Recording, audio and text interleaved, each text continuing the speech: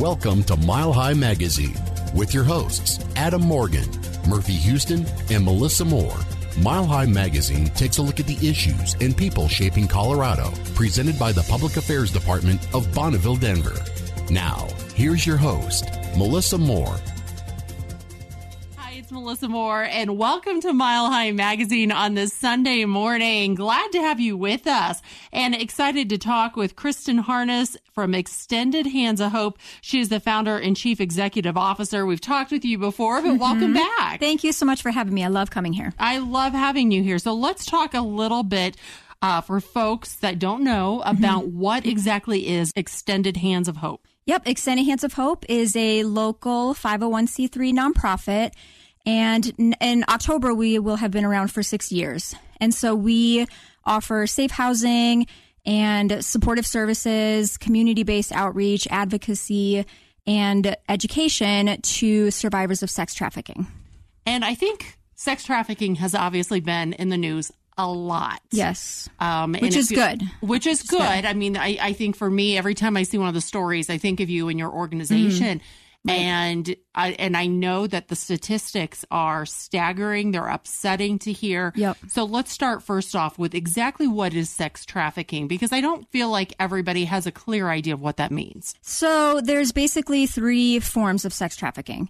So there's child sex trafficking, which is, according to federal law, anybody that's under the age of 18 that is involved in any way, shape, or form in the commercial sex industry can be considered a sex trafficking victim. And then there's labor trafficking. And then there is adult trafficking. And so adult sex trafficking, you have to prove force, fraud, or coercion. So if there is somebody that is being forced to perform sex acts in, whether that's in stripping or whether that's in prostitution or pornography and different ways like that, if there's force, fraud, or coercion, then that would, by law, be considered sex trafficking. And one of the Epstein trial. Yes. That never went to trial. Yes. But that case and the attention that it got, I'm sure you weren't that surprised, were you? No, not at all. I mean, these kinds of men, these powerful, wealthy men, it doesn't surprise me that they were involved in sex trafficking in any way. I think it's really great that this came to light and that there's being light shed on it, because it's hard now for people to deny that this is happening. But again, buyers of sex trafficking, they can be from any type of race, any type of background, any type of socioeconomic background. But a lot of people want to think that this kind of stuff is just happening, in poverty-stricken areas or places like seedy hotels. But that's not true. It's also happening within the wealthy environments. Well, and you think about this man had his own private island. Yep. Private jets. Yeah. I mean, he had the money at his disposal. And once again, these were all allegations. I can't say he was found guilty because, he took his own life. But I think a lot of people, when they saw the people he was friends with, went, whoa. Right. Yes. Hold on a minute. It kind of gave a different face, I think, to sex trafficking here in the U.S. and what that looked like. Yes. Yeah, absolutely. I agree. And I find it to be interesting that he, quote unquote, committed suicide. A lot of people speculate that that may not be the case because he was maybe on the verge of sharing some names that, probably didn't want to get out to the public. I think, that's on a national, international level, but Extended Hands of Hope is right here in Colorado. Yep. And you were sharing with me some of the statistics of sex trafficking here in Colorado, and it's shocking that this is going on in our own backyard. Yeah, unfortunately, getting solid numbers is really difficult just because this is a hidden crime. It's a dark crime. But there are, I know, literally thousands of boys and girls that are being trafficked, being exploited, and then even more that are at risk of being trafficking just because of the vulnerable environments that they're in. I'll tell you, and I can't remember if it was you or someone else I interviewed regarding this, was telling me the DTC is one of the hottest areas for sex That was trafficking. me, yeah. According to our law enforcement partners that we work with, the typical average buyer here in the Denver area is actually a Caucasian male, ages 40 to 45, married with 2 children, and has an income around $70,000 to $100,000. And again, buyers of sex come from all different types of backgrounds, all different types of areas around the Denver metro area. But this is your typical buyer. And I think it's really important that we start talking about that, because I do too. As it's basic economics, without demand, there would not have to be a supply.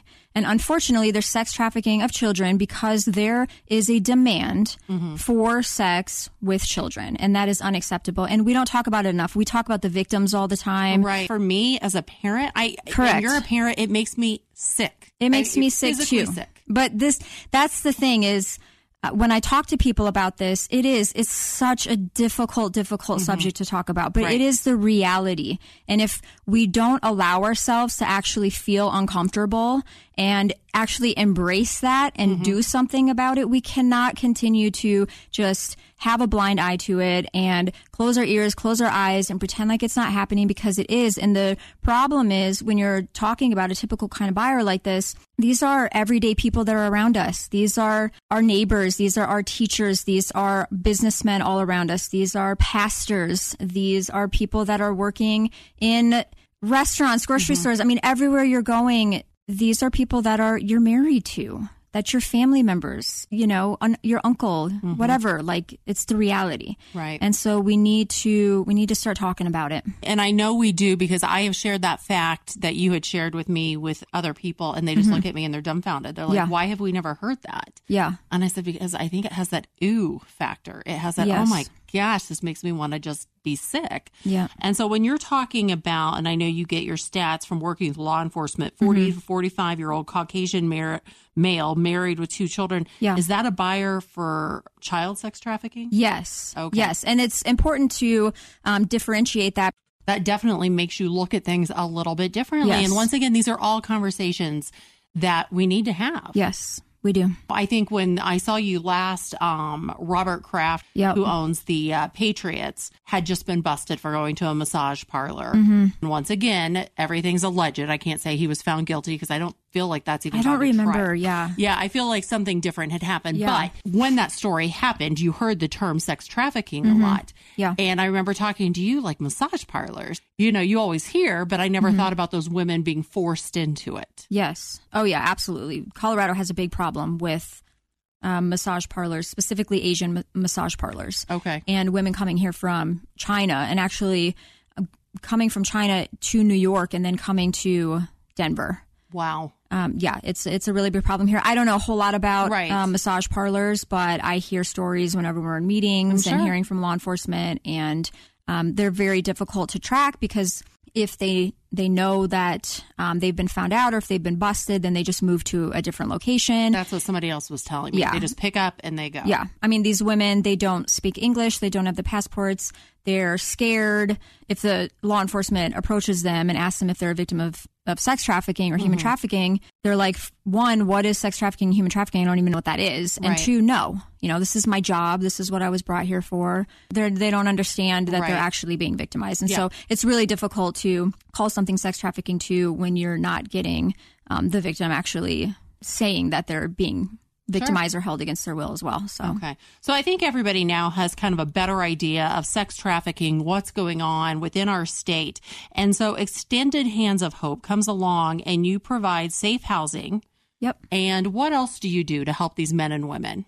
We really typically work with minors right now. And so we work with girls ages 11 to 17 in our safe home, which is called Avanti House. And at Avanti House, girls can stay for 24 hours, or they can stay for 24 months. And at the home, it's a treatment home. So they're receiving individualized treatment. And so that includes education. We have a licensed on-site school called Forward Learning Academy. A lot of the girls are behind in school, anywhere from 2 to sometimes 6 years behind in school. And so our school is really focused on credit recovery. So it's not that we're trying to get these girls to graduate high school or get their GED while they're with us. What we're trying to do is trying to get them up to the grade that they should be at. Okay. And then also we have an on-site therapist, a full-time therapist. And so she offers individual therapy and group therapy and family therapy. while the girls are with us. And then, of course, life skills, teaching them things like keeping a clean house, hygiene, cooking, and kind of anything else that those girls need. It's a very individualized program, which is really great. And then we also just launched our community program in November of 2018. And the really cool thing about the community program is even if a girl stays with us for 10 months, let's say, and she transitions out to a safe family member, because of what she's been through, 100% of the girls that we work with have a past history of sexual abuse, okay? And so you've got somebody who has a past history of sexual abuse. On top of that was trafficked, sometimes by their own family. Even if they're with us for 10 months, the reality is they have a lifelong journey of healing. Sure. And so the community program is awesome because when they transition out, we can continue to offer a lot of the same services. So therapy, advocacy, case management, mentorship, stuff like that with the girls for really however long we need to be in those girls' lives.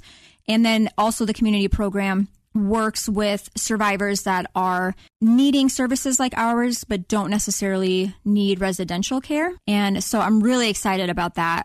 There, again, are literally thousands of girls that we could be helping with that. And so I'm excited for that to grow.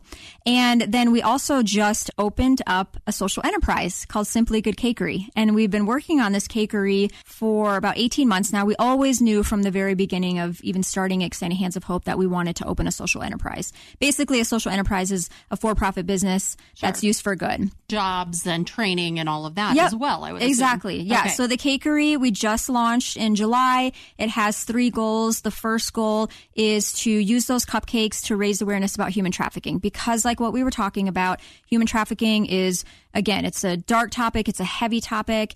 And so we wanted something that was fun and lighthearted to be able to raise awareness about human trafficking.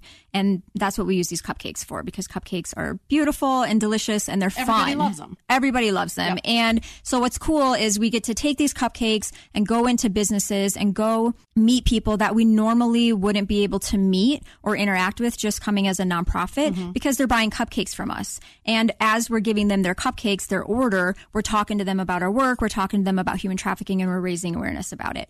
The second goal is to raise money for our overall programming. So this is used as another funding stream. It's expensive, the work that we do, because it's very intensive, it's very high level. And so this is another funding stream for us. And then the third and really most important piece of it is we offer now job training to adult survivors of sex trafficking ages 18 to 30. And so that program is going to officially kick off October 1st, and it's going to be a combined culinary program. So they're going to learn kitchen skills, inventory, budgeting in the kitchen, all that kind of good stuff. And they're going to work. They're going to help with packaging, piping, everything. And then the other side of it is the therapeutic side.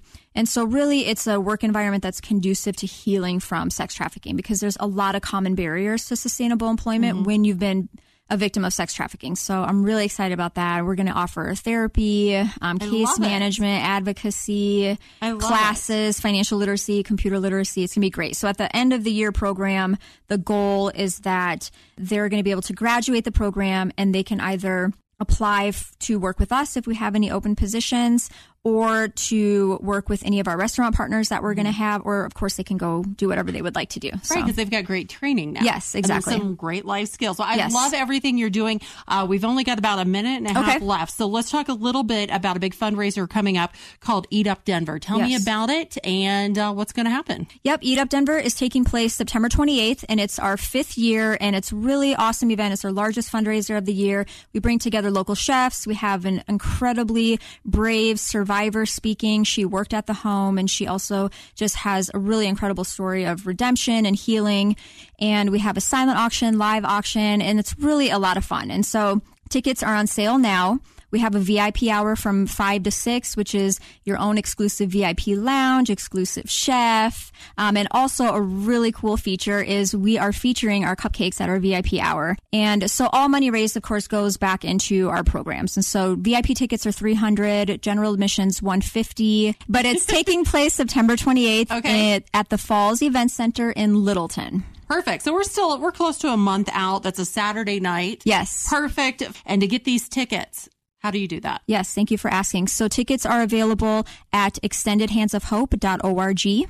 And we are also trying to use the money to help us purchase the land and the safe home that we're using now so that we can build more homes and we can help more people. Great organization. As you can tell, I so enjoy talking with you. Thank Thank you you so much for coming in here. Kristen Harness, Extended Hands of Hope. Once again, that website, extendedhandsofhope.org. And you can always listen again to this podcast, share this podcast, get the message and the word out there about the great work they're doing, but also about sex trafficking and what it looks like here in Colorado. I think it's an important message. I'm Melissa Moore. It is Mile High Magazine. Thanks for spending your Sunday with me.